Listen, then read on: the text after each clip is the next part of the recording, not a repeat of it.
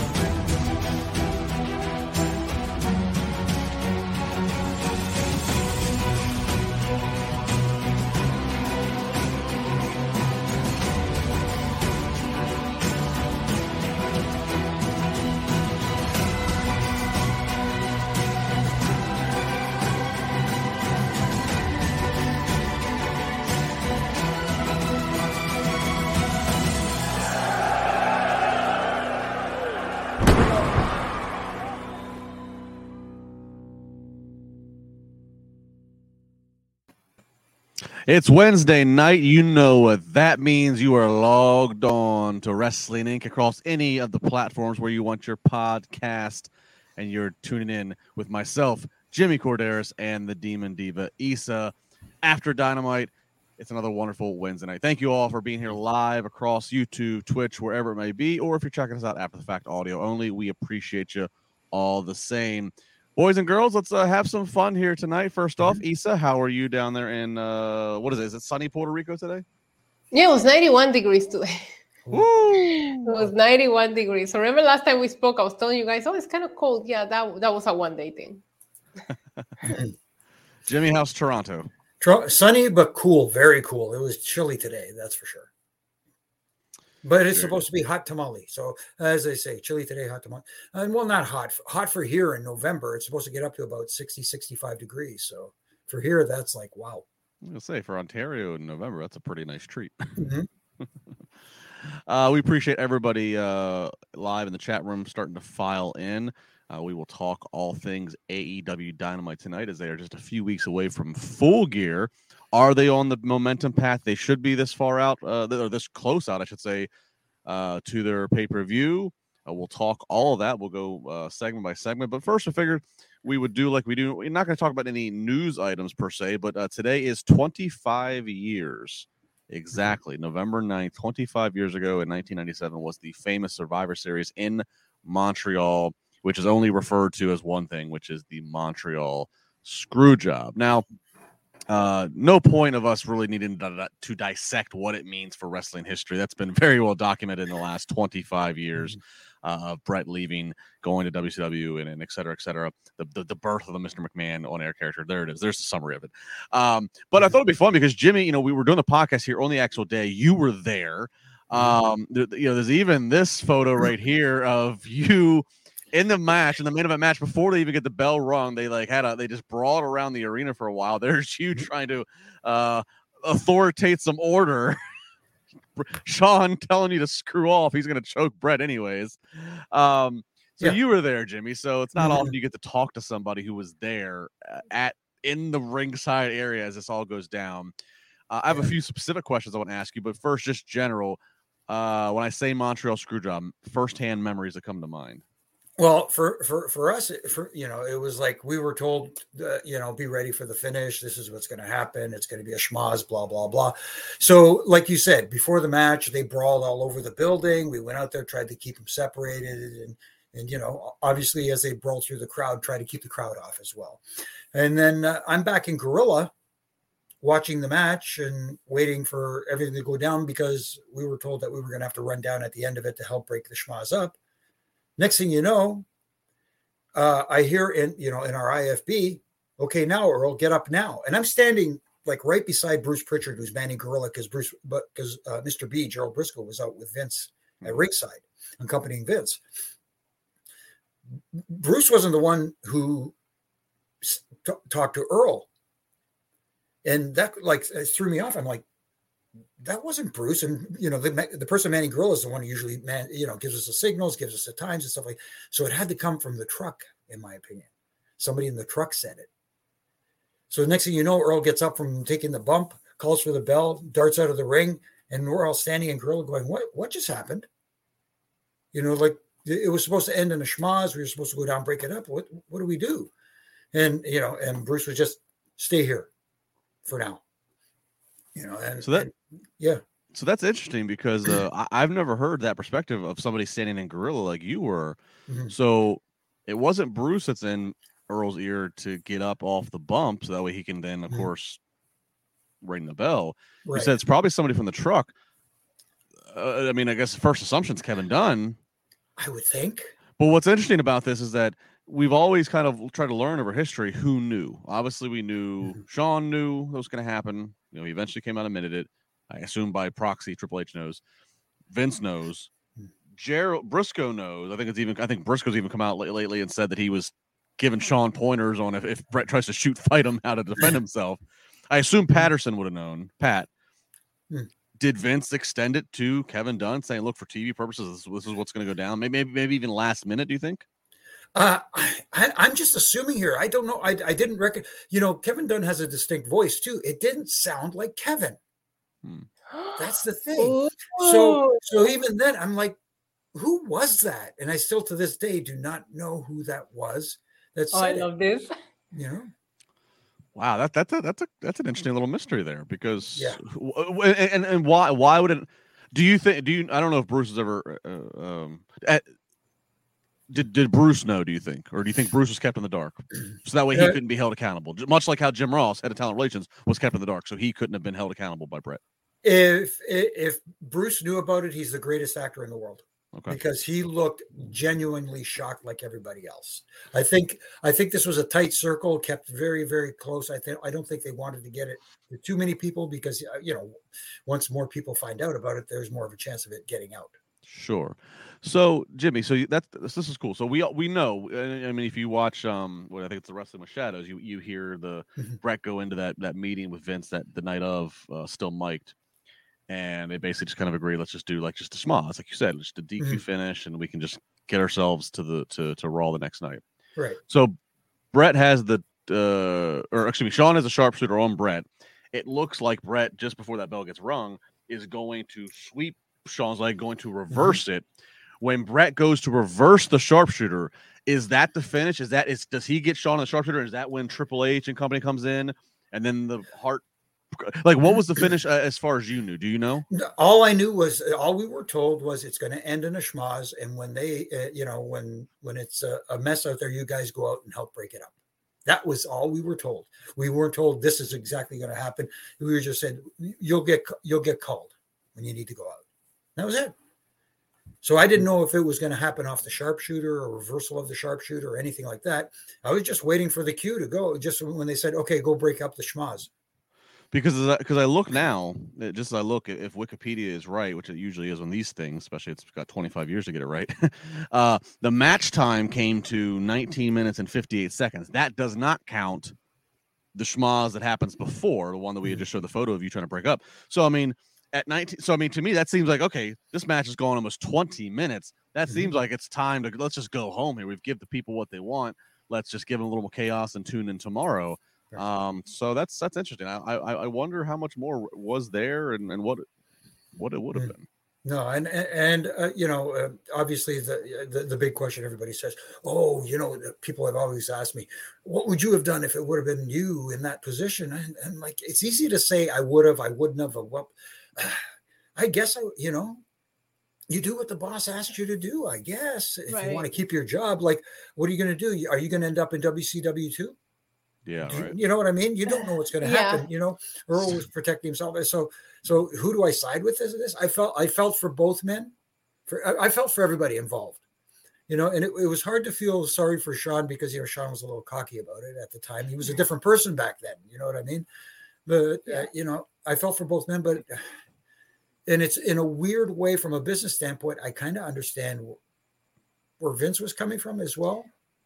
When did you realize what was going on, right? Because you hear this weird voice, you get sent out there. When did you start processing exactly what was happening here? How long did it take you?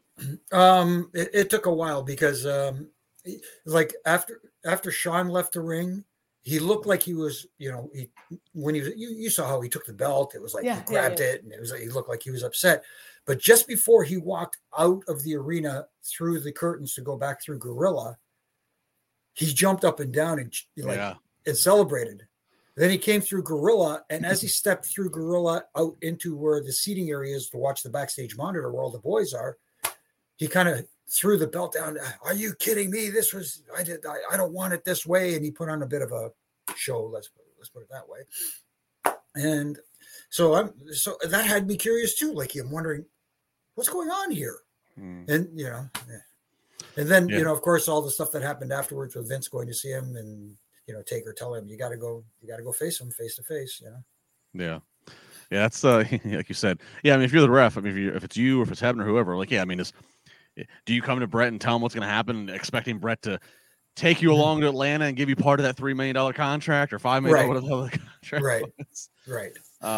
But Jimmy, you go back out there, right? Are you out there when the off pay-per-view footage that we all have seen now of Brett smashing the monitors? Are you out there trying to break that up? No, not yet. They said everybody just wait. We'll let you know. Because they weren't sure what was going to happen with Brett. Obviously we saw the footage of Brett spitting on Vince and the whole bit like that, him breaking the monitors and doing the WCW in the air and all that stuff. We were just, shocked like everybody else, waiting to be told what to do next. To the best of your recollection, did anybody ask you, since you're a ref, since you're part of the referee camaraderie, did anybody ask you, Jimmy, did you know? A few guys did the next day in Ottawa. Yeah. Like, did you know anything about it? I said, no. I like it, and people like, they, you could tell if somebody's trying to cover it up a little bit. I was completely in the dark and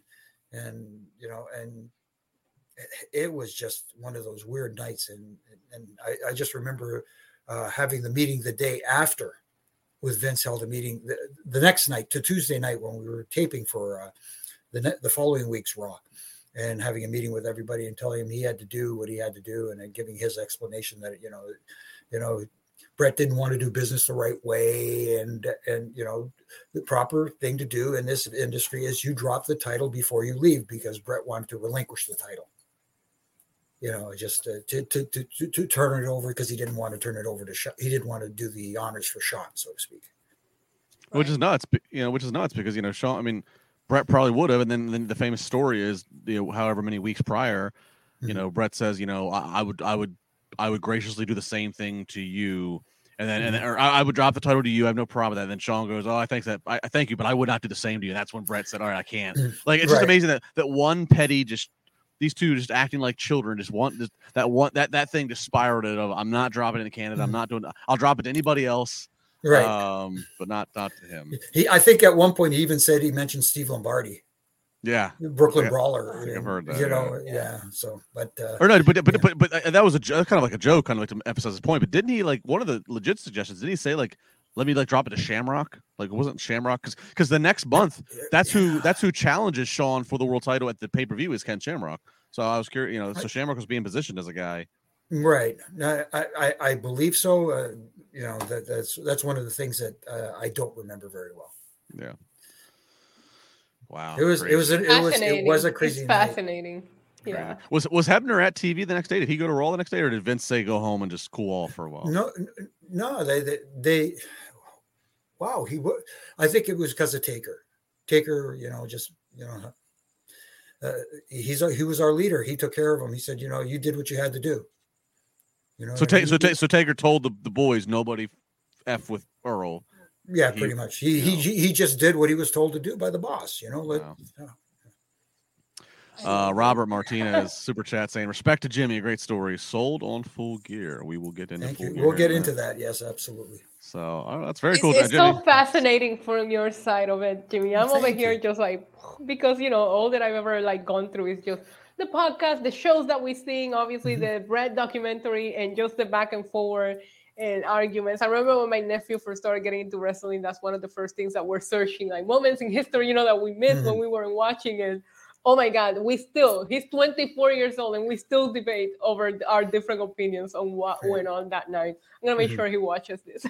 Yeah. Well, here's the other thing too. I was part of the ring crew at the time as well. So we're waiting to go out there so we could start tearing down the ring and stuff like that. And Brett was just wouldn't leave. And we're like, okay, we get it. And then, we're out there doing our business. And then we hear all of a sudden somebody comes running, oh, did you hear Brett just punched Vince? And we're like, what? Oh my goodness, we're missing all this cool stuff. Goes to show you backstage drama has been a thing since always. It's just how documented it is today compared to back then. Oh my God. Yeah. Could you imagine if there's a live press conference after Survivor Series 97? Oh my goodness. Oh my God. But CM Punk, hold my Diet Pepsi. Yeah, exactly. CM Punk could never. and the whole thing about, Brett going in to talk with Vince about the match and him being Mike, because they were doing the Wrestling with Shadows documentary at the same time, so there were cameras everywhere, and I'm just I think it was Brett that asked the camera guys to leave before the incident with Vince happened in the locker room. So he looks over and goes, you guys should probably leave now. Yeah So you don't have my assault on camera. Yeah we don't want any video evidence. It wasn't, cell phone footage wasn't as prominent back in that day. Yeah, right. I'm looking at the card right now. There's only 2 other singles matches. The rest are traditional 4-on-4 Survivor Series event. Jimmy, obviously you're out there with the group of refs out there, just enforcing the eliminations for the other match. Did you? There was Kane against Mankind and also Stone Cold against Owen, which is famous because this is Stone Cold back 3 months later against Owen after being dropped on his neck. Did you ref either one of the singles matches? Do you remember? I don't believe I did. And the funny thing is, I don't even remember what I refereed that match that night, because all my memories are of what happened at the end there. Yeah. That just took over everything. We'll have to go back and watch the whole pay-per-view so we can say, Jimmy, your memory is bad. You did referee this one match. Right. That's awesome. It's like I always say, I can remember the words to every 70s and 80s song I hear on the radio when I'm driving, but I don't remember why I went down to the kitchen like 5 minutes ago. Amen. All right, so 25 years ago today, it was Survivor Series 1997, the famous Montreal Screwjob. So great point of view and recount from Jimmy. You and I've never actually really talked about that. No. So to hear your perspective from standing in Gorilla, that's a perspective I have not heard documented. So that's pretty cool. Yeah. It's mind blowing. Yeah. Kevin Landry says, I love all 3 of you, but I also miss Matt Morgan. Drop Matt a line on social media. He's doing his thing down in Florida still. Yeah. Christy says, it's crazy how underappreciated Jimmy is in the online wrestling community. He articulates so cleverly and genuinely tries to not sound negative. Great addition to the show. Jimmy's the best. I appreciate Jimmy's that. The best. Oh, thank Jimmy's you. Yeah. Oh. You're underappreciated, Jimmy. I guess I don't know. Like I'm here. I enjoy this. I enjoy talking to you guys. I enjoy Monday nights with Triple J. I enjoy doing the Ref and Rest. I do them because I have fun doing them. People take things a little too seriously sometimes. Wrestling is supposed to be enjoyed and have fun. Fun and an escape. Agreed. Yes. 1000% agreed. It's that's what it's all about. Yep. But I love doing this with the both of you. But I have gotten to see wrestling from a whole different perspective since I started talking about it with you. So, well, thank you. And it looks like Kirsty had like a duplicate, but did just add in this one. Shout out from India. So watching from India. Nice. So Wow. awesome. We're international. Look at that. International. It is also the 800th day of Roman Reigns' reign as This the is Universal true. Champion. You know, and I wasn't going to let it go and not bring it up. So Of course. happy 800 days of Roman Reigns to everybody. To those who celebrate, of course I do. So To those who celebrate. I have a video coming up on my Tremendous. channel. It'll be uploaded tonight. It is all of my reactions throughout the last 800 days of Roman Reigns. My favorite moments. I couldn't put all of them together. It would have been like a 2-hour video. But my favorite moments of this reign. So go subscribe to my YouTube channel. Cheap plug. Oh, what a compilation that's going to be. Nice. What a compilation that's going to be. All right. Very good. Let's go ahead and jump into AEW Dynamite tonight, coming from Boston, Massachusetts. And we kick off with some 8-man tag action. We got the Guns plus Swerve plus Keith Lee going up against FTR and the Acclaim. Billy Gunn makes a last-minute run-in appearance as the entrances are winding down to attack Swerve. So that was a nice big pop from the crowd. I want to note here, there was a spot that Austin Gunn does his best little jab, road dog, shimmy, shake, and then swing and a miss gets put into a sharpshooter. And I note that for those of you who weren't plugged into social media today, some quotes, maybe out of context. I haven't listened to the audio, but some quotes being surfaced around that Road Dogg had made on a podcast. Basically, I'm paraphrasing here, but saying that he's a better wrestler than Bret Hart is not as good of a wrestler, but he's a better. Road Dogg's a better sports entertainer than Bret was, and that's what it's all about. That's the one that's been sensationalized. I don't know if I have it out of context. I'm just saying that's what got buzzed around, and so funny little spot, little nod to the to the social medias today of that spot there. Ultimately, though, Bowens is going to get the pin and the victory for the good guys. I do want to note, though, W. Morrissey and Stokely Hathaway out there with the Guns, but they did not, I don't believe, make themselves really physically. They didn't really do anything. They were just there kind of as presence. Yeah, more or less. I think there was one spot where they may have got involved, but it wasn't overly done like we usually see. Like AEW precedent. Yeah, pretty much. Yeah. But still, yeah. I mean, yeah, Jimmy, go ahead, keep going. I mean, a fun opening match. I mean, all the guys involved in this match are over to a degree with the audience. So this was fun, and I mean, I think the right finish happened here, which is the Acclaim keep on rolling. Yeah. The only issue I have with it, like you said, it was a fun match. It was pretty much what I expected from an 8-man tag team match. And AEW rules would not be followed very well. There'd be a lot of shenanigans going on and that sort of stuff. But it was a fun match. The only problem I had was with the finish. I got a little confused as to who were the legal men in the finish, because there's two individuals in the ring. All of a sudden, there's a separate two individuals doing a spot, then another two individuals doing a spot. Who were the legal ones? I kind of lost track, and it was like, then Aubrey counts 1, 2, 3, and I went, oh, wait a minute. What? Now I'm trying to think back. Were they the legal people? And if you have to start thinking about whether it was the legal two people who ended the match, then the finish got lost in translation. Which is fair. I will play devil's advocate to you. I think hardcore or casual viewer, okay, obvious rules being broken and not being called. I think that's like a blatant whatever. I do say if there's legal man questions, it definitely is a peek behind the curtain of. I think they got a little ahead of themselves trying to put this finish together, but I don't think your average viewer is keeping track of that.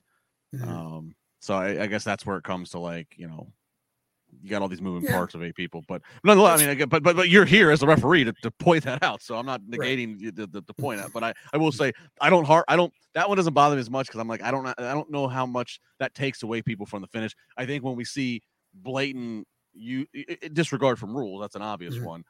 Issa, how did the opening here sit with you tonight?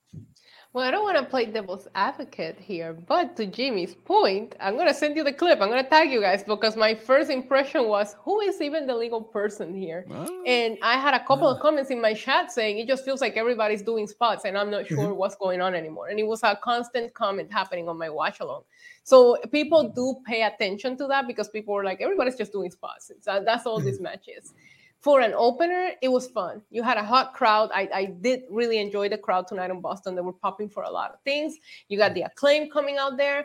I do think that the teasing of this tension between Swerve and Keith Lee is just making the match between them so predictable that I'm just so disconnected at this point about this feud and this match. It's the third time we've seen it. We know these two guys are not on the same page. So it's just like, why not give it to FTR then and give us something new at Full Gear? But for an opening fast pace, look at us doing all of these spots. It was a great match to get the crowd going and get the show started on a high note. That's a really great point, Issa, about the that I left that out, but we'll go into that. So Swerve comes out first, and then Keith Lee behind him. Swerve tries to give a fist bump to Lee, and Lee no-sells him, and they just keep walking. So I mean that's a very fair analysis of what that does.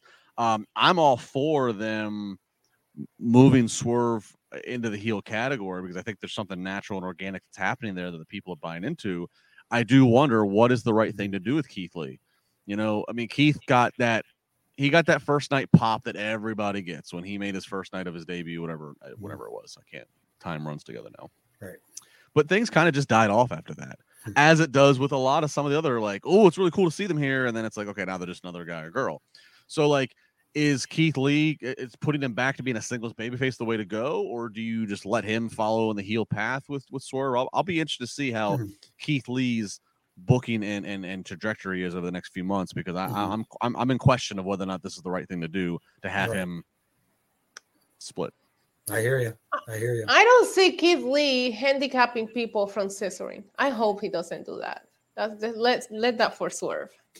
Right. Handicapping people from scissoring. I don't know. That's a term I've ever thought I would use ever. The phrases that come out of my mouth, come out of our mouths on this show. Let's hit a few super chats here. Okay. G Lee, that's what makes Jimmy's great. He's humble too. Oh, thank you, G. Appreciate it. So we should have a Jimmy appreciation podcast just on a random night, just like sit Jimmy on a throne and we just show him. Oh my goodness. Jimmy, when's your birthday? My birthday is in March 19th. Oh, so perfect Road to Mania show. Yeah. There you go. Yeah. There we go. Cool with that. Yeah. There we go. Tina and Kevin, we'll get to your super chats here in a moment, accordingly on the subject matter. Let's talk about MJF. So they tout how we have not seen MJF on Dynamite since the attack a few weeks ago. He's put to the table. He, of course, is challenging for the world title to Jon Moxley at Full Gear coming up in a few weeks. So MJF not there live, but he was on the number one sports podcast in America, Pardon My Take. And they show him there in studio, him being a guest, and then he proceeds to kind of just stop in the mid-conversation and direct his attention to one camera, and he just cuts a nonstop, uncut, one-take promo that is one of the best promos I can recall, not just by him, but by anybody. I'll just give you a quick little highlight of it. He's basically talking about how the docs told him not to travel and that if he wants to be 110% of this title match, he's listening to them. They said don't travel, so he is not on the road. So that is their way of getting him excused from being on Dynamite right now in storyline. Mm-hmm.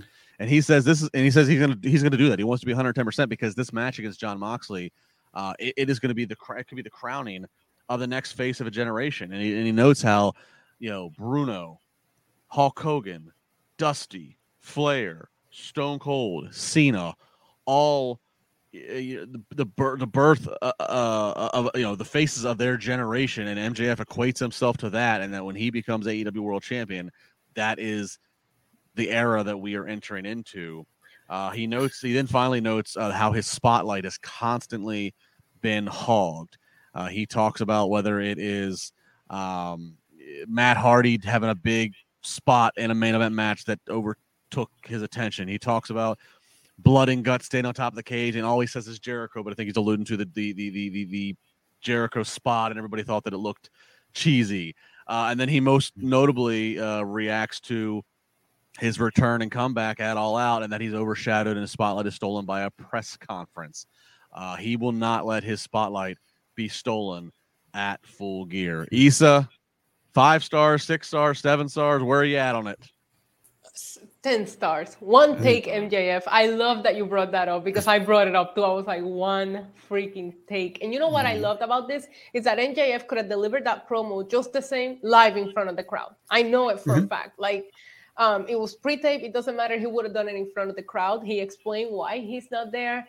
I love the fact that he mentioned that it is his time. MJF has been here since day one, calls himself a pillar, which Moxley went back and mentioned. We'll get into that later, right? But what do you have to prove it outside of these diamond rings that don't really mean anything storyline-wise, right? So I love him bringing up the face of a new generation. I loved everything that he had to say. The only nitpick that I have is the tweet that he sent out today saying, "You'll hear from me tonight. Let's sell some tickets. There's still some available." He wasn't there. So he baited some people when it comes to that. But this was perfect in a promo battle. And we'll talk about Mox because it wasn't bad. But I will say MJF took it and sold Full Gear tonight. Yeah, it was absolutely, when you talk about blow away promos, he just blew it out of the water. He didn't hit a home run. He knocked it out of the park. It left the building. It was incredible. And you talk all the time about, yes, you can do all these things on television and run these angles and stuff like that to try and to push a match. But at the great ones are able to talk people into the seats or talk people into buying the pay-per-view. What MJF did tonight was he talked, at least for me, talked me into wanting to see this pay-per-view specifically for that match. And that truly is an art. And when you talk about a generational talent, he's proving to, he's still a little young. He will get there, but I think in due time, he will prove to be a generational talent. And you know what, to your point, sorry to bust that again. I can talk about MJF for an hour if you let me. But as an MJF, like, he's been my favorite thing in AEW since AEW, was created. And him talking about it's about time. It's true. You go back and think of all these pay-per-views you bought to see MJF get his big moment or see MJF get his big matches. I'm even thinking of the ones that I attended live.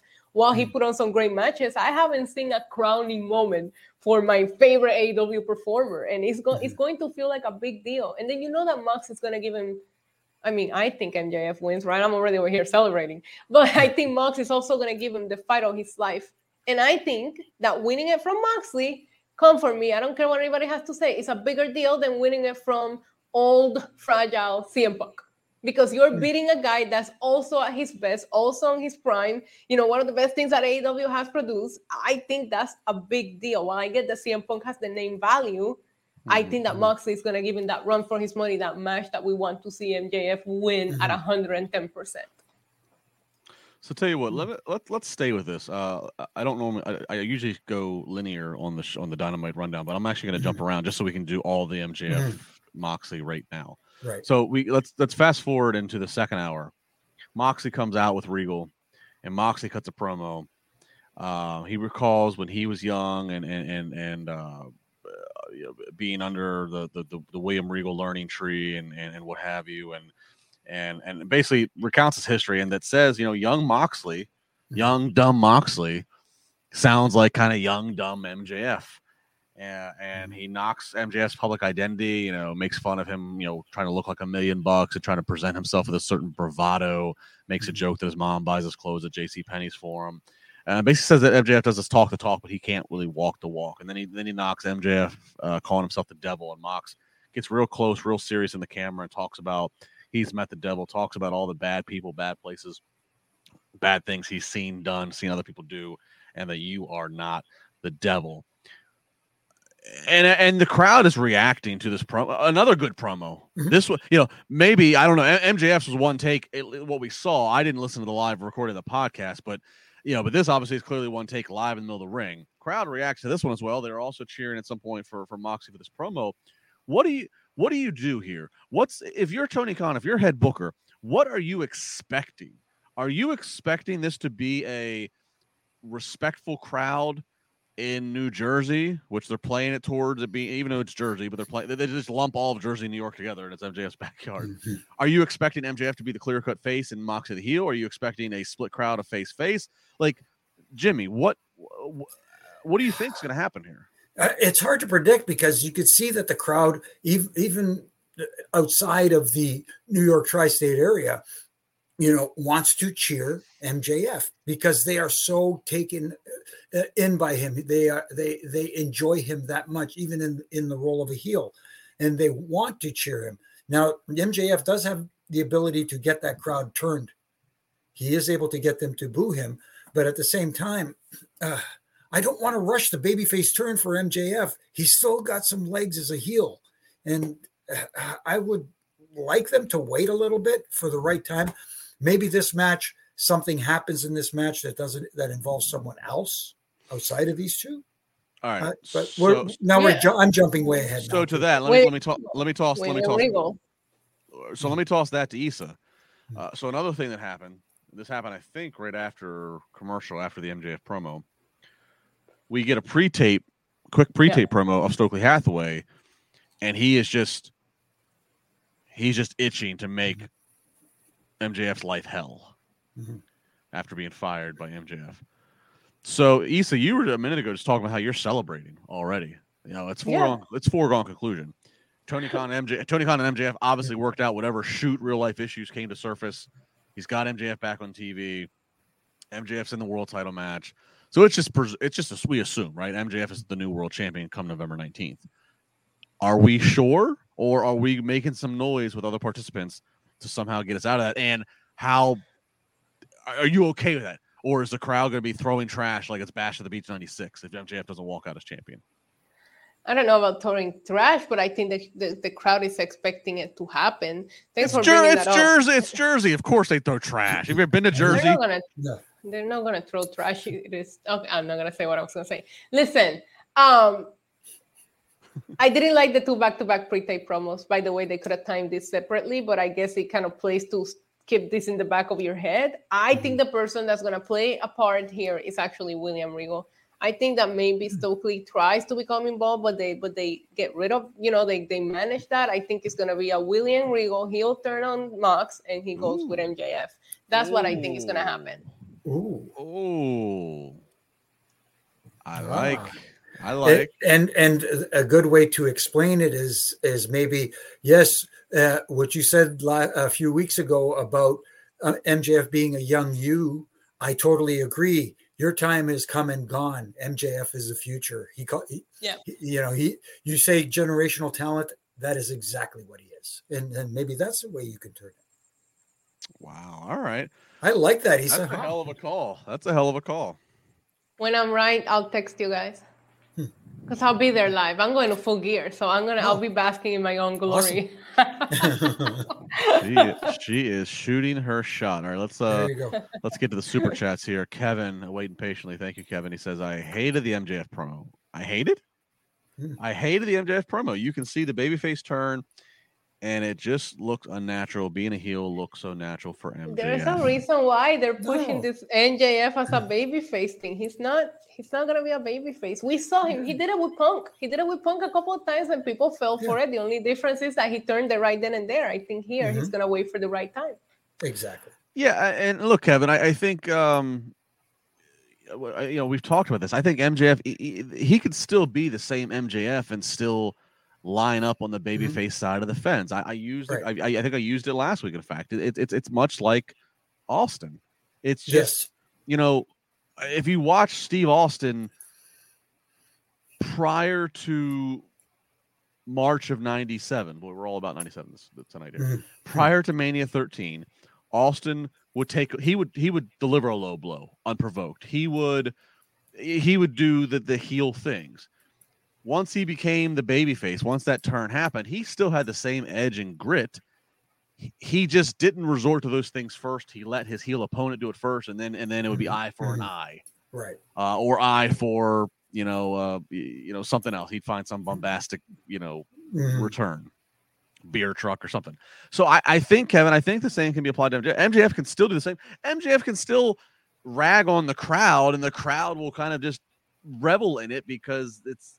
I mean, I think that we can still keep what has made MJF work. I think you can still keep it, but just make more of his opponents be heels rather than the baby faces. So yeah. We'll see. Corey says MJF is a great promo, but should remain a heel. All right, so some questions here from people on that. Peter asks, weren't we supposed to be celebrating Wardlow as the next big star after the MJF drama? The shift turned towards MJF, and now Wardlow is in a tag. Well, we'll get to Wardlow in a minute here about him being in a tag. But Peter, I will say this: the last tag of the promo that MJF's talking about Spotlight being stolen, I think business is certainly there for eventually Wardlow and MJF to have another singles match where Wardlow can spit the same back at him, saying, you know, Max, you took your whiny ball and went home on a night that was supposed to be for me. Yeah, I mean, I think there's some real life blurred of lines that we can get to. Yeah. So we'll see. We also have some other. Peter has another one that's looks like it's coming to me. We have some ones. We have this one for Jimmy. Jimmy, wrestling enthusiast, says, was watching Taker Batista steel cage match from 2007, and I love how much emotion Jimmy showed before allowing Edge to cash in his Money in the Bank. And is there another one from wrestling enthusiast? Hang on one second here. Batista Taker cage match from SmackDown, I believe. That's the one where I instituted instant replay. Oh, really? I believe that was the match where they both exited the ring and landed at the same time and had to restart the match. The second maybe. So the second part of his chat is any memories on that night and how stressful it was to ref 2 matches in a row with time constraints and an Undertaker who was injured at the time. Yeah, so Jimmy, if I this actually hits a nerve with me because I was a huge Mr. Kennedy fan. This is the year that Mr. Kennedy wins the Money in the Bank at Mania 23 in Detroit, and then gets injured a few weeks later. Gets misdiagnosed. His diagnosis is he's going to be out for 9 months. Right. So the call is, well, we got to get the Money in the Bank briefcase off him. Edge takes it off of him, only for then to find out that his diagnosis was wrong and he actually was only going to be out like 6 weeks. Right. And what have you. So, but then this leads into Edge Taker stuff. So yeah, I mean, any more memories from this? No, I thought it was it worked out great. I thought the whole thing turned out great, and I appreciate the comments about my emotion during that match. I didn't want to oversell it, but at the same time, I wanted to put it over that Undertaker was injured, and here comes Edge, and this is how. Come on, man, you don't, fellow Canadian, you don't do it this way, kind of thing, and which also led to me getting the opportunity to referee these two at WrestleMania 24. Yeah. So, nothing but fond memories of both Edge and Taker and getting to work with both of them. It was awesome. I was blessed, man.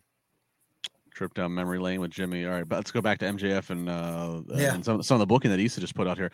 Tina saying Regal is turning heel with MJF. We've had faces as champions for a year. Time for a heel to hold the title hostage and make the faces chase. That's money. Yeah, Kevin, I disagree. I think Regal and Moxley turn heel by attacking MJF with the brass knuckle. So Regal and Moxley go heel. No, they've been telling this story, and I want all of you guys to go back because I don't forget the night that William Regal debuted in AEW. He had a 10-minute speech about why he is behind Bryan. And then when he turned around to Moxley, I made fun of this. He said, and Moxley, I've known you for a long time. And he just kept talking. I completely dismissed all of. Go back and watch it. I'm telling you, it completely dismissed all of Moxley's relationship with him while putting over Bryan. I always felt from the second he debuted that while Moxley's Team Regal, I don't think that Regal was always all in there. So I'm just saying it's been going on since the night he showed up. Yeah. Now you got me thinking, Issa. Now you got me thinking. Long-term booking. Issa's got the hair on Jimmy's head just burning. Oh, or on my face. I can make that joke because Jimmy and I are like identical in that regard. Yeah, so. There you go. What we got next? Peter also in the super chat as a self-proclaimed Labaris story, and I was always curious why you left Bleacher Report in 2014. And why did you stop writing articles altogether? So with Bleacher Report 2014, Basically, yeah, I had a great time with them. Still look back and fond of my time and love doing videos with Alfred Kennable. This is nasty. We did a lot of fun live green screen magic together, looking like we were in the same room together when we were 3,000 miles apart. I had a blast. Basically, what happened was I that year was on NBC Sports a couple times with Michelle Beadle in New York, previewing Mania, previewing SummerSlam, and maybe another one. And when doing that, some of my other employers that I also had doing pro wrestling stuff, not Bleacher Report, basically said, we'd like you to try to be more exclusive to us, and basically bought out my Bleacher Report deal. And Bleacher Report also just went from being the gem that it was organically and owned by a couple guys in San Francisco. I think they had just sold to Atlanta, just sold to Turner.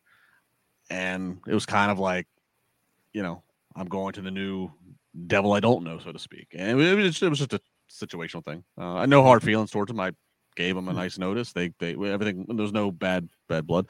So that was that. And then, in terms of writing articles, I continue on writing. There was from that time all the way through like 2016 to 2017. I was writing at least 2 columns a week for the Trib here in Pittsburgh, maybe some for WrestleZone. And it's like when you're being told and expected to write X amount of columns a week, especially, everybody thinks that everybody wants to do a podcast and write wrestling columns on the road to Mania, or when a brawl out press conference situation happens, or when Vince steps down. Talk to me in the dog days of December, when it gets to a point where it's like you just start to feel like creatively you're just, am I finding something to nitpick for a reason? Like, I don't know. It just got to a point where I just want to relieve that. And quite frankly, the people read less. They read headlines more. They like more video clips. So there was just more financial and more value. There's more value in the people I work for to do this and take a 30-second clip of what I say, or 60-second clip of what I say, or an interaction I have with Issa and Jimmy. And that goes a lot longer of a way and is easier quality control than doing a 600-word column, making sure it's grammatically the best it can be, making sure it has SEO, search engine value. This is just the easier way to go about it. So that's where we went. So appreciate it. Easier said than written. Yes. It is easier said than written. 1,000%. And you get more engagement as well. It's not the same when it comes to the articles. And not to do the cheap plug, but as someone who took the time to write the book, that I'm reading right now. It's thank you. It's not easy. Let me put it that way. Yeah, the quality control, I can go on a rant for 2 or 3 minutes on here easily and make it, I think, sound interesting or be whatever. But to do that same thing, to put it in written form and then make it translate correctly on the internet, it's a whole different game. Yeah, so. Absolutely. Yeah. Anyways, that's enough about me. Thanks for listening, Peter. Without the ones like you, who work tirelessly to keep things running, everything would suddenly stop. Hospitals, factories, schools, and power plants, they all depend on you. No matter the weather, emergency, or time of day, you're the ones who get it done. At Grainger, we're here for you with professional-grade industrial supplies. Count on real-time product availability and fast delivery. Call, clickgrainger.com, or just stop by. Grainger, for the ones who get it done.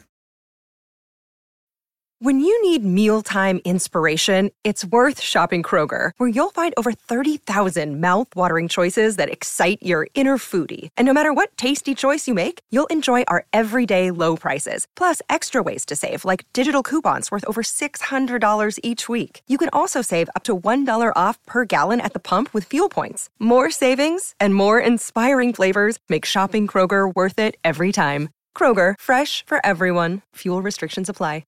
Shout out to Oz with the super sticker. All right, let's get back into Dynamite here. So we did all the MJF stuff here. Let's talk about next up. Ethan Page back out there with Stokely Hathaway up against Eddie Kingston. They show some raw indie footage talking about these guys have a decade of history with each other, very familiar with each other. This is an eliminator tournament matchup.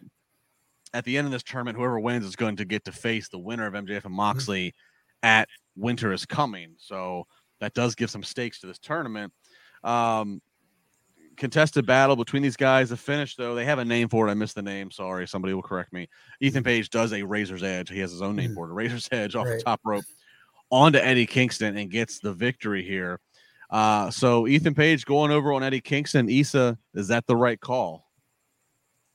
First of all, did it not bother you a little bit that you have to use this indie footage because you're not building storylines on your own show? So you're like, look, they wrestle each other.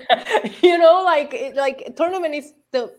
I love it. I love a good tournament. Don't get me wrong. I don't even know where the brackets are for this one. I don't know where it came from, but it's like the easiest way to get out of booking storylines. Here's a tournament. Let's just throw these random matches together and use indie footage because we haven't seen Ethan Page on TV. When the music hit, it took me a second to realize who it was. So, and Eddie Kingston losing has become such a thing that you his matches just feel predictable. You gave him that big win against Jericho, but that was the only momentum that he's had.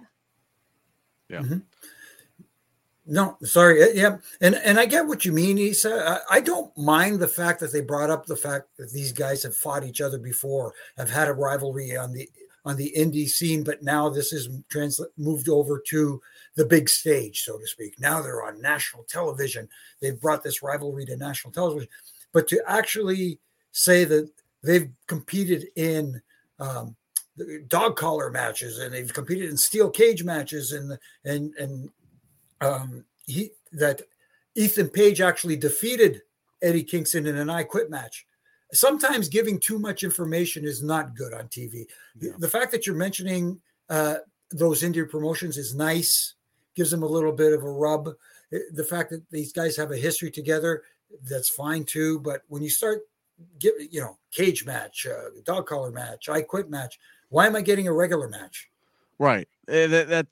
I completely agree. It's a rub. They mentioned AIW in Cleveland, AAW in Chicago. It's a rub to those promotions to have their name spoken on Dynamite. But Jimmy, kind of what you're saying, it's like, well, if those promotions could give me those bigger matches, why aren't you? Why if these inferior promotions have been doing Kingston versus Ethan Page for the last decade, why the hell are you just now doing it? It does give off a question of like, this is Dynamite. This is TNT or TBS. I'm supposed to be seeing this.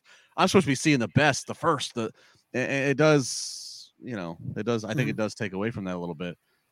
Tina Miller, she's a big Eddie Kingston supporter. She says biased Eddie Kingston's #1 fan. Yeah, she says biased take. It feels like the feud with Jericho sucked all of Eddie's momentum he had last year like a vacuum. I'm afraid he's aspiring. Love y'all. I love you, Tina. Appreciate it. I will say this. I think, I think Eddie, it was this time last year, I believe, that Eddie had penned his very personal column in the Players Tribune, and he really opened up about his mental health and about his shortcomings, if you will, professionally and personally. And I remember reading that, and that was cool for me. I was like, man, I'm a little bit more of a fan of this guy because that takes a lot of balls to come out and talk about this. So I appreciated and understood him more being on the roster, even if at one time I thought that he didn't necessarily fit the part. I kind of feel like I don't want to say his 15 minutes are up, but she used the word momentum. I do feel like momentum has just kind of stalled with him. And I don't know what necessarily to attribute it to, but I do feel like kind of Eddie Kingston's best times in AEW might be behind him. Jimmy, I mean, where do you sit? I think, he's fallen into the Wardlow trap right now. Don't put him in the same sentence as that. Come on now. Don't put Wardlow in the same sentence as that. No, it's just again. I think you're right. I think there's a little bit of a lapse here. Maybe it's time to take Eddie off TV for a little while and bring him back in a different form or fashion. Let him rejuvenate his career in a different form. But can he? Because he's not a guy that you're not going to toss a mask on him and have him reinvent. He is who he is. Like what? I mean, how much could you really reinvent him? I know. Turn him heel. Turn him heel. That's it. Just let him go after all the baby faces. I'm the guy that puts everything out there for the people, for the fans, for this company. To hell with the fans. To hell with the people. You guys all suck up to them and stuff like that. I'm not sucking up to anybody anymore, or something like that. Anyway. Yeah. And somebody in the chat was mentioning making it a gimmick match. You can make it a gimmick match if it's a tournament. Jeff Hardy and Darby Allin had an incredible ladder match. That was part of a tournament. So you could have made it, you could have hyped up the stakes here. Kevin jumping back in as our fourth man here, saying Eddie Kingston versus MJF promos equals money. Their match would be money as well. Ethan versus MJF doesn't sound interesting to me. I will say, an Eddie Kingston and MJF, just the sheer opposites ends of the spectrum there. Yeah. MJF, who is at 23, 24, who's taking over the business, is going to just call out and antagonize a 41-year-old Eddie Kingston of, it took you this long to get here, pops. Maybe. Yeah. We'll see. Yeah. It may have some legs. But don't undersell Ethan Page. I've seen this guy a lot. And he's great. He's awesome. He's awesome. Trust me. Agreed. You Canadians got to stick together. Yeah, eh? Eh? All right. Arya Daivari is in the ring. He's trying to sell his butler in exchange for the TNT title. Wardlow comes out, headbutts, lariats, and powerbomb symphony. 3 powerbombs onto Arya Daivari. The bigger news here is after the match. Wardlow calls out Powerhouse Hobbs. Hobbs starts to come down the ramp. Wardlow thanks Hobbs for coming at him face to face and not from a sneak attack. And Wardlow says, "I'm going to take all of the titles." And that is a instant response by Samoa Joe, who was standing behind Wardlow as part of Ward Joe, to attack Wardlow with his title and beat him up. But then we still see Samoa Joe and Hobbs jaw-jacking. So the point being, this was not some master orchestrated plan. This was Joe snapping at Wardlow's comments, and Joe and Hobbs are no, friends here. So, Issa, obviously, I'm extremely sensitive to Wardlow. Do you like Ward Joe being broken up here? Yeah, because up until the turn, I didn't like Samoa Joe coming out with him. I felt like it was just discarding it, and I'm glad that we did get a turn, because otherwise I didn't feel the need to have Samoa Joe out there with him. If they're doing something as a tag with the whole thing that they're doing as a part of Ring of Honor, then they should be together. But otherwise, if Wardlow's coming out, for a TNT title match, he doesn't need Samoa Joe there. So I was nitpicking at that until I saw that it was going somewhere. Well, we didn't get to see it because the cameraman completely missed it. But but that's what we were going with. I'm excited about that. I smell a big, meaty, man-slapping meat match coming our way here with Wardlow, Samoa Joe, and possibly Hobbs. But, I mean, if we have Samoa Joe out there for a turn, can we capture the moment? That would have been nice. You exactly what I have written down here, and not to correct you, Issa, but it wasn't the cameraman who the was director. The director who called for the shot of Hobbs while Samoa Joe was swinging the title at the back of Wardlow's head. So whoever the director is, boy, you blew that one. Yes, you could see it again on an instant replay, but it loses that effect. And it's funny, and it's funny too that they missed that shot, because leading up to that, they were utilizing one of the things that they do on TV that WWE does not do, which is AEW has a knack every now and again for doing a split screen, which I like, because in pro wrestling, when you have this back and forth of both the spoken word and just the facial expressions, do a split screen so I can capture both in the moment. They were doing a split screen of Hobbs on the ramp and Wardlow hollering at him, and they went away from it. If they would have kept the split screen, you would have been able to see Wardlow get hit from behind. And so, yeah, it was to Jimmy's point from a technical standpoint. The camera people just capture what they're told to capture. It's the director, and then they are hollering out which shot to take, which then is called the technical director, who is the man who is physically pushing the buttons of take which camera, make it whatever. They flubbed it up in the truck. So, I mean, Jimmy, good on you to defend the camera people, because it actually wasn't on them. Yeah.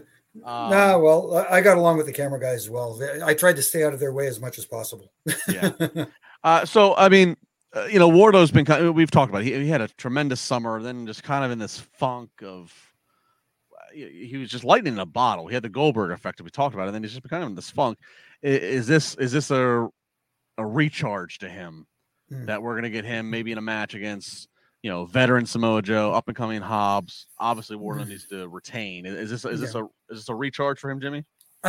Hopefully this is something that recharges, because they had something with him, and I just hope that they didn't miss the boat with doing this tag team Ward Joe and all that sort of stuff. This guy is another guy who's got potential money written all over him, but you got to book him right. And Issa, I want him to get that money. I get 10%. Are you happy that Ward Joe's done? Yes, I am. Kevin is I don't too. think I want to see Wardlow as a singles. He's a star. He's got it. I don't understand why you're wasting him. So hopefully, like Jimmy said, hopefully this is a recharge and we see Wardlow come out on top and continue his momentum that he's lost. Mm-hmm. Yeah, Kevin Landry says, thank goodness Wardlow's done. Worst tag team name ever. I don't know if it's the worst tag team name ever. Does he remember, Kevin? Do you remember Techno Team 2000? Anyways. Don't get me started. There's a lot we can go into. Yeah, exactly. Yeah. All right. Up next, we get the advertised face-to-face of the women, Saraya and Dr. Britt Baker. Tony Schiavone starts this, and then he makes an awkward exit. He looked like he had trouble getting out of the ring there, but that's just my own little poking fun at Tony. These two ladies really go at it here. Let me go through the bullet points here. Saraya starts with the announcement that unfortunately for Britt, Saraya is 100% cleared medically. And she goes on to say, AEW is my house. Britt snaps back and says, no, I built AEW from the ground up. So superstars like you can come over and pay some rent to be here. Britt then continues to say, we don't accept walk-ins here, so bitch, make an appointment.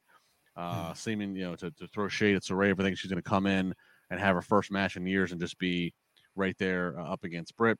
Saraya says, it's funny for you to say, Britt, because you got everything here handed to you. You were handpicked for your role by Tony Khan.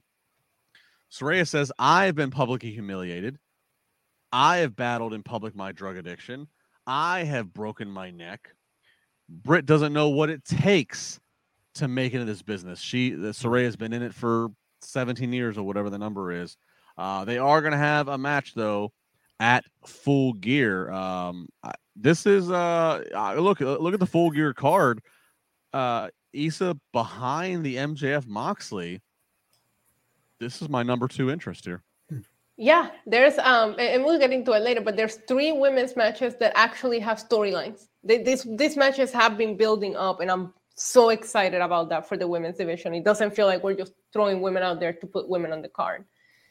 This was awesome. I felt like both of these women had a lot of good points.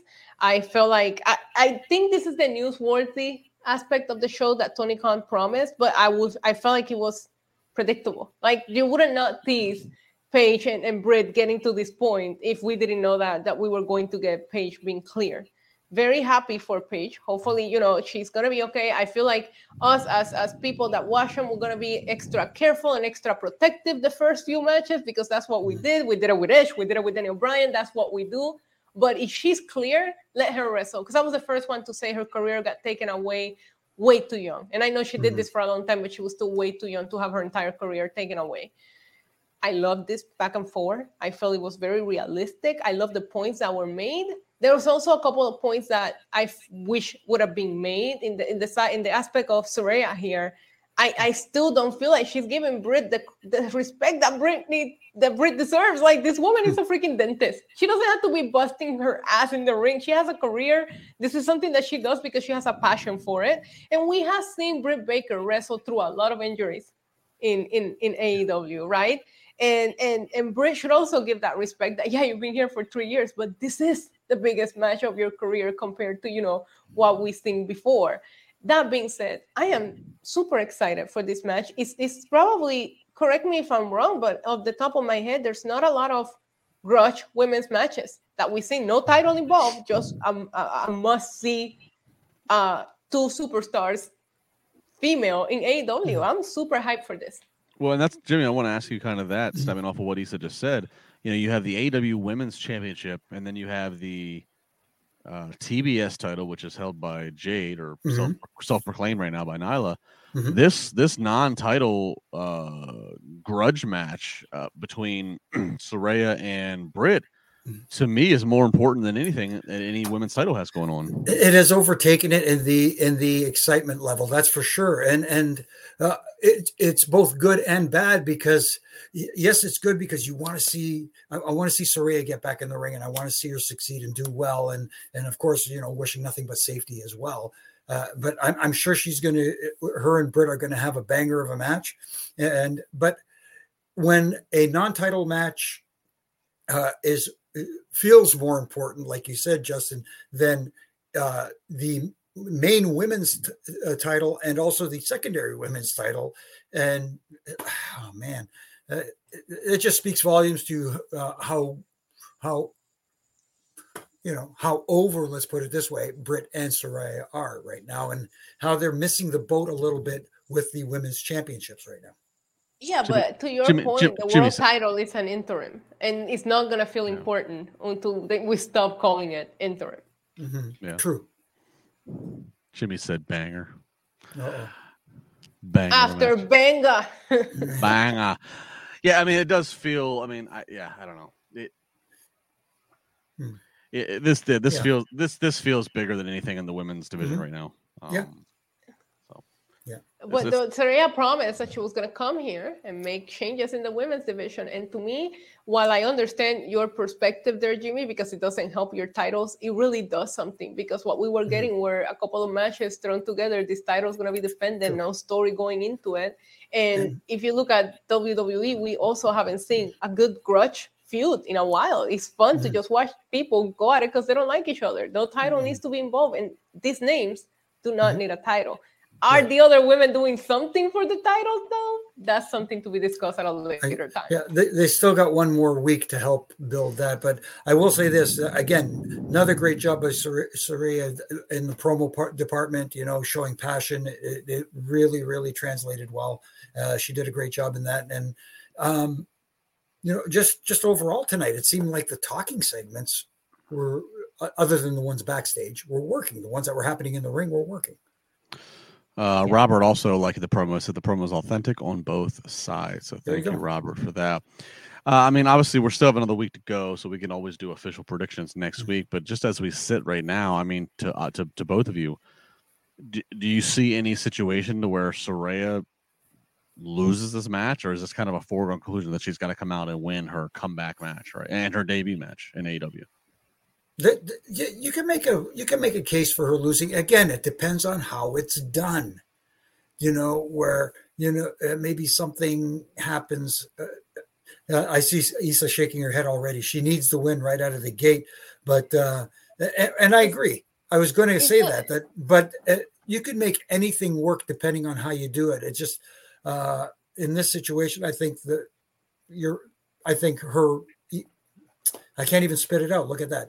I think Saraya should get the win. It's just a matter of how you do it. It's just, I feel like Britt hasn't been getting her just desserts. Maybe this wasn't the right person for her first feud. That's where I was going. Britt Baker is my favorite in the women's division in AEW, my scissoring partner. Find the pictures on my Instagram. However, because she's been taking so many pins on TV, that's the only reason why I don't see her winning. If you have Britt Baker as this dominant force as we saw her during her title reign, then I could tell you, this could go either way. Right now, I don't even see it as a matter of Saraya getting her first match back. It's just a matter of Britt Baker has no momentum, and that's on the booking that she's experienced. While it has helped Jamie Hayter, she's taking a lot of pins on TV. So what makes you think that she's not going to lose at the pay-per-view as well? Well, that's something to keep in mind, right? Is that Britt does have... she does have Rebel, and she has Hayter. So I mean, that would be a way to try to. Yeah, but Jamie Hayter has also the biggest match of her career on that night. Right. Depends on how we book this and which order these matches get put in the card. Yeah, true. It's so wild. I can remember. Again, talk about Survivor Series. Survivor Series 2014. Yeah, it was the one that Sting made his debut in WWE in. We were here in Pittsburgh, and there was about 30 of us that gathered at a local restaurant and bar that was actually showing Survivor Series, and Britt was in this group. Britt and I were in this group, and we're watching, and we're just having food and drinks and cheering on, just having fun, just watching wrestling. And I can remember Paige was a team captain for a Survivor Series match that night. And I remember just sitting there with Britt, and Britt, being very, she was like a year, and not even a year, maybe inside of her pro career of having matches and training and everything, and just sitting there talking about Paige and how young she was, and just knowing what we knew. Paige had just debuted earlier that year at Mania, being 21 or whatever it was, and just seeing. And Saraya even said before, wrestling was even a twinkle in your eye. Now, obviously, the wrestling was a twinkle in Britt's eye, and at this point. But when they said that, I just had this personal moment of like, wow, like this just hit a little personal. Because I can remember sitting there drinking some Miller Lite, eating some pizza next to her. We're watching Survivor Series, watching this. And then now here we are 8 years later, and we're talking about it being the second biggest match on the card. And it's just, it's just, the world goes around here. Amazing. Fun stuff. Yep. All right, we got Trent Beretta. He's up against Jay Lethal. Jay Lethal's attacking him before he gets even to the ring. This match eventually happens. Satnam Singh, Sanjay Dutt, Danhausen, they all get involved, but ultimately Jay Lethal hits the lethal injection for the win. So Jay Lethal starting to rack up some wins on Dynamite. That's pretty important. But the biggest stuff out of this is post-match. Post-match, Sanjay Dutt brings out Jeff Jarrett, their newest guy to their alliance. Jeff Jarrett proceeds to talk about why is the last outlaw in AEW, and he talks about how when a friend calls, you answer. Talking about his friendship with Sanjay Dutt, but he talks about how he signed Jay Lethal to his first full-time contract ever in his career. He talks about Sanjay Dutt having an IQ of 181, how they've taken over promotions together. He talks about Satnam Singh being a legit 7'5" giant. This ain't no make-believe monster with red skinny jeans that's being controlled by the banana-nosed circus. Oh, my goodness. So Jeff Jarrett, we're later going to find out it's going to be Jarrett and Lethal versus Darby and Sting at Full Gear. But nobody cares about that. We all care about Jeff Jarrett taking some shots at a Braun Strowman, and is Triple H running the circus? Well, it definitely appears to be that banana nose running the circus line that he threw out there. I thought there was an amicable split there until that line was thrown, and then all of a sudden that just tells me something is up there that we don't know about. But now that, and the bad thing about it is people are going to focus on that line more than putting the big guy over or anything like that. Everybody's going to focus. Oh, did you see the shot he took at Hunter and calling the circus? Sometimes just don't even bother with the other guys and just concentrate on your own stuff and get your own guys over. Yeah, and Issa, look, here's my thing. Obviously, I'm a big Braun fan, but I know Braun, it's not everybody's cup of tea. I've heard. Remember when I told you he wasn't it back in 2015 and you didn't want to listen? Anyways. In the words of Dr. Evil. I did. I'll never forget. We were at the Mania. We were at the Raw after Mania 33, and I told you he's not it, LeVar. I don't know what you're on. Shush. Okay. Shush, please. I've heard rumors. I heard he's not everybody's cup of tea. I've heard he's a little. He's his own best agent. I know that doesn't always rub you the right way, but to take shots at Triple H.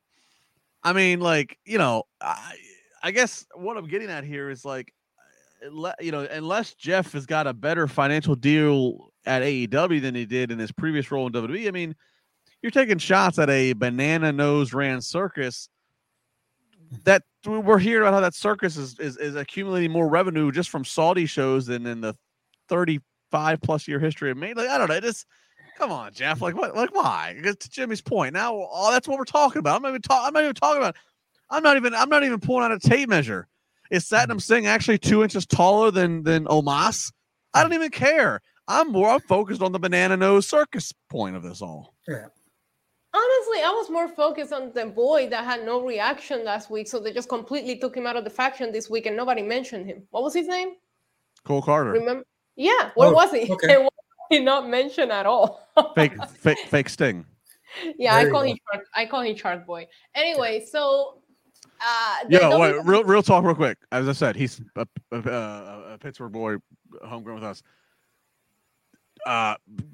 Bro comes out the curtain, panties drop. I got to give it to him. Dude is just like he wasn't coming out of any curtains today wearing no mask. They just completely acted like last week never happened. They did. I just want to defend Cole Carter a little bit. That's okay. good. He's got the female demo. Okay. Sure. Isn't it weird that you're talking about the female demo and you're a dude and I'm the girl and I'm over here like, sure he does. He's like 5'8". I'm directing it to you. I'm just saying. You're always worried about big meaty men slapping meat. I mean, he's not in that category. How tall is he? He's my height. He's like 6'1". I'm saying he's not necessarily a big meaty man. He's kind of like a nice slender cut of a sirloin, I guess. I don't know. He's more like grilled chicken breast. Wow. Listen, I'm on a diet. I love me some grilled chicken breast right now, okay? Listen, the WWE digs. We got way off topic. Yeah. I'm trying to bring it back. The WWE digs are just not for me anymore. like at some point it's just like, oh, okay, that's cute. But let's move on. But at the same time, I made fun of it on my watch along, right? That's it. I was more focused on poor Cole Carter and the fact that they made such a big deal out of it last week, and now this week he was nowhere to be found, not even mentioned. Right. Again, I said it last week, and I'll continue to say it. I do think getting Jeff Jarrett is a very good gift for AEW, especially with his brain and his mentality. Do I want to see this match? I don't know. That's the problem. I don't know. I think I saw everything that I needed to see from Darby and Jay Lethal last week. Jimmy, what are you expecting to see? Jeff Jarrett's going to be in his debut AEW match, a tag match. He's obviously in phenomenal shape. There's no question about him being able to go out there and perform. What do you make of that? Him and Jay Lethal up against Sting and Darby Allin. I'm okay with it. You got old school and new school together. Well, Jay Lethal isn't really new school. He's kind of like in between school. Let's put it that way. He's not quite as old school as Jeff and Sting, but this is an opportunity to get the guys that are going to do the majority of the work, like Darby Allin, who needs a big win here. I think after a few weeks of not being that guy, I think he's the one that needs to come out of here looking like, smelling like roses. Let's put it like that way. And here's the opportunity to do that. And excuse me, as I read somebody saying there in the chat that watch Sting no-sell the guitar shot. I hope we don't see a guitar shot during the match and the referee standing there, even though Sting no-sells it and the referee's about to ring the bell and he goes, well, he didn't sell it. So anyway. We will get to referee disqualifications in a moment. Of course, we talked about the Mox promo earlier, already covered that. We do get another one of these teaser videos about the Elite, about the Young Bucks and Kenny Omega being erased. We see a lot of pictures of early days of them growing up and what have you. There are glimpses of the Prudential Center, which is the location of Full Gear. So hint, hint, wink, wink. Say no more. So I mean, I'll just real casually toss it out there. I mean, I 100% right. We're going to get the Young Bucks and Kenny Omega resurfacing at Full Gear. That's definitely what it appears to be. The seeds have been more than planted. They've been watering these seeds as well. And like you said, with these shots of the Prudential Center, it's almost a dead giveaway. And I can understand why they need it. They took their time promoting this event. I mean, we're 2 weeks away, a little over 2 weeks away. And tonight was the official, really let's get this motor going to get start pushing this pay-per-view. That's what it feels like. Issa, back to what we were talking about earlier. I mean, is this a sign that if the Bucks and Omega are going to reappear for the first time since the Brawl Out, they're going to appear at Full Gear? Is the only logical destination where they appear something connected to the title match between Moxley and MJF, or do they show up isolated as their own? Or I mean, like, where do you think they show up? I don't know. I thought that maybe you should have had him show up earlier and book him on a match just for selling tickets purposes. I mean, yeah, we know they're going to show up, but what are they going to do? I would have liked to know that ahead of time. Excited to see them show up. Nonetheless, I do think they're missed on TV, but trios title, you know, they were kind of stripped of them. We never really got a lot of answers, so it would have been nice to put them in maybe a trios title match. But regardless, I'm excited to see what happens. And yeah, the tease could have not been more of a dead giveaway at that point. The gears turning, Prudential Center, like it's just a matter of, hey, this is where we are going to see them. All right, Sky Blue versus Jamie Hayter. At 9:30 p.m. on the dot. Yep. I always say the train's never late. Hayter's going to win with a ripcord lariat. I do want to give a shout out to Sky Blue. I don't see a lot of Sky Blue, but I did. I was impressed by her on a few different sequences of athleticism and strength that she had. So just a shout out to Sky Blue. If anybody's talking to Sky Blue tonight, tell her I said what's up. Shout out to her. But Jamie Hayter wins here. Tony Storm's at ringside. We're just, but Britt and Rebel are there with Jamie. Not much more to say here, but Hayter gets the win. No surprise. Yeah, no surprise. The lariat did look good though. It looked devastating, and like you said, Sky Blue did her job very well tonight to help, get Jamie Hayter over and get her, hopefully pumped up for the pay-per-view. Absolutely. All right, main event time. It is Bryan Danielson versus Sammy Guevara. 2 out of 3 falls. These are 2 of the 4 participants in what's going to be at Full Gear, a match for the Ring of Honor title. The other 2 being Claudio Castagnoli and, of course, champion Chris Jericho. So 2 out of 3 falls matches. Jimmy, I would defer first to you as the referee. I'm always very harsh on 2 out of 3 falls. I don't care which company it is, because I feel like it's such a predictable trope, and so few ever even take advantage of having 2 falls, happen in a row. So so my point being, it really makes the story of the match have to shine to make me forget about it being a predictable scenario. That said, I like their usage of us getting through the falls. Right. The first fall, when we start the match, Danielson is just beating the hell out of Guevara. He's got full control of Sammy. And finally, to the point where Ty tries to step in the way and tries to stop Bryan, buy some time. Sammy then does the old Sabu, just chucks the chair right at Bryan's head. Referee saw it and recognizes the DQ. DQ. So the first fall goes to Bryan on account of a DQ.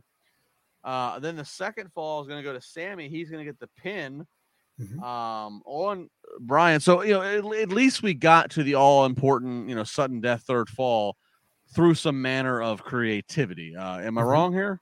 No, you're not wrong. And one of the brilliant things about this match was the announcers helped tell the story to the audience for those who didn't understand. Why would he purposely get himself disqualified? He was sacrificing the first fall because he was getting dominated. Now he took him out with the chair. He's down 1 fall, but now Bryan Danielson is at the disadvantage and he could take advantage of that. So basically the story they were telling was he sacrificed that first fall in order to get the upper hand. And it worked because he tied up the match at 1-1, and it looked like he was dominating through the third fall until Bryan Danielson made his comeback and eventually, pulled out the big win, 2 out of 3. And it should be noted too, after that first fall DQ, just before the cutting commercial, after the throwing of the chair, then Sammy does a few more shenanigans. He's taking the microphone that's there with the bell, and he's pounding on Bryan, and I mean the place is just F you, Sammy. I mean, he's just got heat everywhere. So really, doing his job. Finally, though, Bryan is going to ultimately get the submission on Sammy. He's got the label lock, and then he readjusts and gets into some other variation. I don't know the submission name. Sorry, I'm not Excalibur, but he ultimately gets the ref to call it, gets the victory. So Bryan Danielson gets the win as we were on the road to this fatal 4-way for this ROH championship. Issa, Jimmy's always talking about 20 pounds potatoes in a 10-pound bag. I do feel they kind of reined it in tonight. They were a little more streamlined, and let's not have so much goo gaga before and after. Let's try to be a little more focused. That's not to say there wasn't critiques to this show, as we've certainly covered in the last hour and 22 minutes, but I appreciate the straightforwardness of this main event. Yeah, it was greatly appreciated on my end. Even what you mentioned about the commentary, I love that. I love and we don't see DQs all the time. So when you do see them, you go like, whoa, hold on a minute. DQ in AEW. So I do appreciate the fact that they don't book them often. They do ignore the rules in order to not book this DQ, right? But when you do see one, you go like, okay, this match got so good. After they were tied, that's going for that last fall. There was so many counters, the back and forth. It was like they were really trying to hurt each other. It looked like Brian had a broken nose or something because he was bleeding from the chair shot, but also you could see his nose was bleeding. I hope he's okay, but I thought this match was fun. It went over, I believe it was like a minute or two. So I was like, oh God, did we buy an overrun? And now JAS is going to come out and then the, Blackpool comeback plug. And no. It just ended with a good match. And sometimes that's all you need. And I really, really appreciated this main event. I'm actually looking forward to this Fatal 4-Way because we just saw one half of this Fatal 4-Way can do. Imagine adding Jericho and Claudio to that mix. It's going to be a crazy match. Yeah, and happy, I think, 52nd birthday to Chris Jericho, who showed off his physique at 52. So, did you see him in The Masked Singer? Oh, is he in The Masked Singer? No, I missed Oh my God. Oh, you have to watch it. There's a clip going around social media. I'll DM it to you guys because to us, it's so obvious that it's him. We're wrestling fans, right? But it's hilarious. I'll send it to you guys. But he hasn't been revealed yet? No, but it's him. But it's him. Oh, okay. Yeah. Okay. Yeah, please send it to me. I gotta say, tonight's Dynamite, for me to grade it, is kind of peculiar because this was definitely not the most exciting Dynamite to watch. But looking at the objective, which is of course Full Gear, they got a lot featured and accomplished. So, I wouldn't say it's a failure of an episode. Definitely not a failure. They certainly moved forward to November 19th, but it was not the most exciting. It was kind of like I would say I would classify it as Jimmy as a necessary episode. Yeah, that's a good way to put it. I was trying to think of the right word, and I think a necessary episode is a great way to put it because they needed to get the right kind of attention, especially on the main event match for the World Championship. I think they did an amazing job of talking people into the seats and talking people, like I said earlier, into buying the pay-per-view with that amazing MJF promo and Moxley's promo in the ring too. So they've got my money. Yeah. So that was Dynamite tonight from Boston. Again, we have one more Dynamite to go before Full Gear on the 19th. So what they do next week on the go home, we will be all eyes on, and we will be here live for you as it relates to all things. Oh, I just got easy to slide into the DMs. That's what nice. We're all hearing our chimes go off. Oh, okay. Very good. Thanks everybody tonight for all the super chats and the comments. Really good. Hang on, let me make sure. Maybe I did not do my job. Do we still have some? I think you read Dylan's. You read Roberts, but you didn't read Dylan's. Dylan, I dare Tony Khan to book Braun versus Satnam Singh. Okay. Oh wow. We'll see. I don't think Braun's going to be showing up in Jacksonville anytime soon. Probably not. Thanks to everybody, though, of course, in the chat. Super chats, appreciate everybody in the live chat. Again, if you are checking us out after the fact on replay, I love waking up on Thursday mornings to tweets of. I just here. Sorry to interrupt. I just saw it from Bernie. Thank you, Bernie DC, because apparently at Survivor Series 97, I refereed the Survivor match of Team Canada versus Team USA. Thank you, Bernie. I like how Bernie went back to watch for us. That's great. It's insane that you ref that match and you just can't recall it because of all the madness that went on that night. Like that's insane. No, it's amazing that I think it was Heart Foundation and so anyways, like you said, I don't remember refereeing that match because of all the stuff that happened afterwards. Just dominates my mind, my memories. Anyways, so that's 97. So you're not married yet. Nope. Did you have anybody? So you're not calling home to anybody to like Nope. say you're not gonna believe this shit. You're a single man on an island of your own, right? Yeah, exactly. It was all in the car afterwards, driving with the crew, with Schimmel and the crew. Just talking about what happened. Like, and do you believe Mark Yaton would ring the bell like that? So just taking our cheap shots at our boys, but other than that, it dominated the conversation all the way to Ottawa. It's not a long drive from Montreal, but still very fun. All right, well, big thanks to everybody Yes. tuning in tonight. I love it live. Love the tweets on the Thursday morning of where in the world you are listening and what you're doing to pass the time. Isa, give us the cheap plugs. I did it earlier. NYC Demon Diva on YouTube and Twitter and Instagram. Yeah. At Jimmy Corderas on Twitter, at Real Jimmy Corderas Instagram. You can find me on social media, on Facebook, everywhere, doing the Ref and Rants from Monday to Friday, just having some fun, being the Canadian heat magnet. And you can also get the T-shirts, Ref and Rant T-shirts, ProWrestlingTees.com, and you can see me here on Wednesday nights with these two, and on Monday nights usually the Triple J after Raw. Jimmy, always with a Ref and Rant the coffee. Jimmy, give us what's your brand of coffee you drink? Believe it or not, do I want to give it out there? Yeah. It's a brewed Maxwell House deep, rich, dark roast. But there's also some other brands. We have some. There's this one called Dewey Egbert, which is awesome. What is it? Dewey Egbert. It's yeah. And I was waiting for you to bust out like Tim Hortons or something. No, I do that through the drive-through during the day, so I don't need it at home too. Jimmy, I'm gonna mail you some Puerto Rico coffee. Oh my goodness! So you can give me a review. You can let me know which Reffing Rants you're drinking it. He'll be on his ass. The Ref and Rant will be going for a while. Yeah, no kidding. That's awesome. Oh my god. I'm a Dunkin' Donuts guy for anybody. Oh, Yeah. okay. Don't eel me. I tried. I had a relative who's into Cafe Bustelo.